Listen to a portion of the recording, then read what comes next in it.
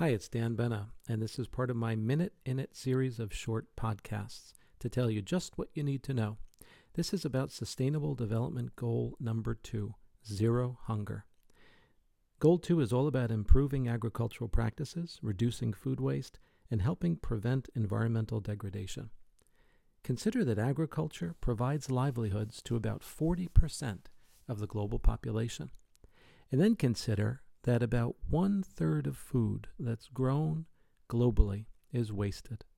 That equates to about 1.3 billion tons. And when you think of that, and you add that to the fact that almost 1 billion people go hungry every day, and almost 800 million people are undernourished, boy, you can certainly see why Sustainable Development Goal number 2 is so critical. Zero hunger. Watch your food waste. Eat responsibly.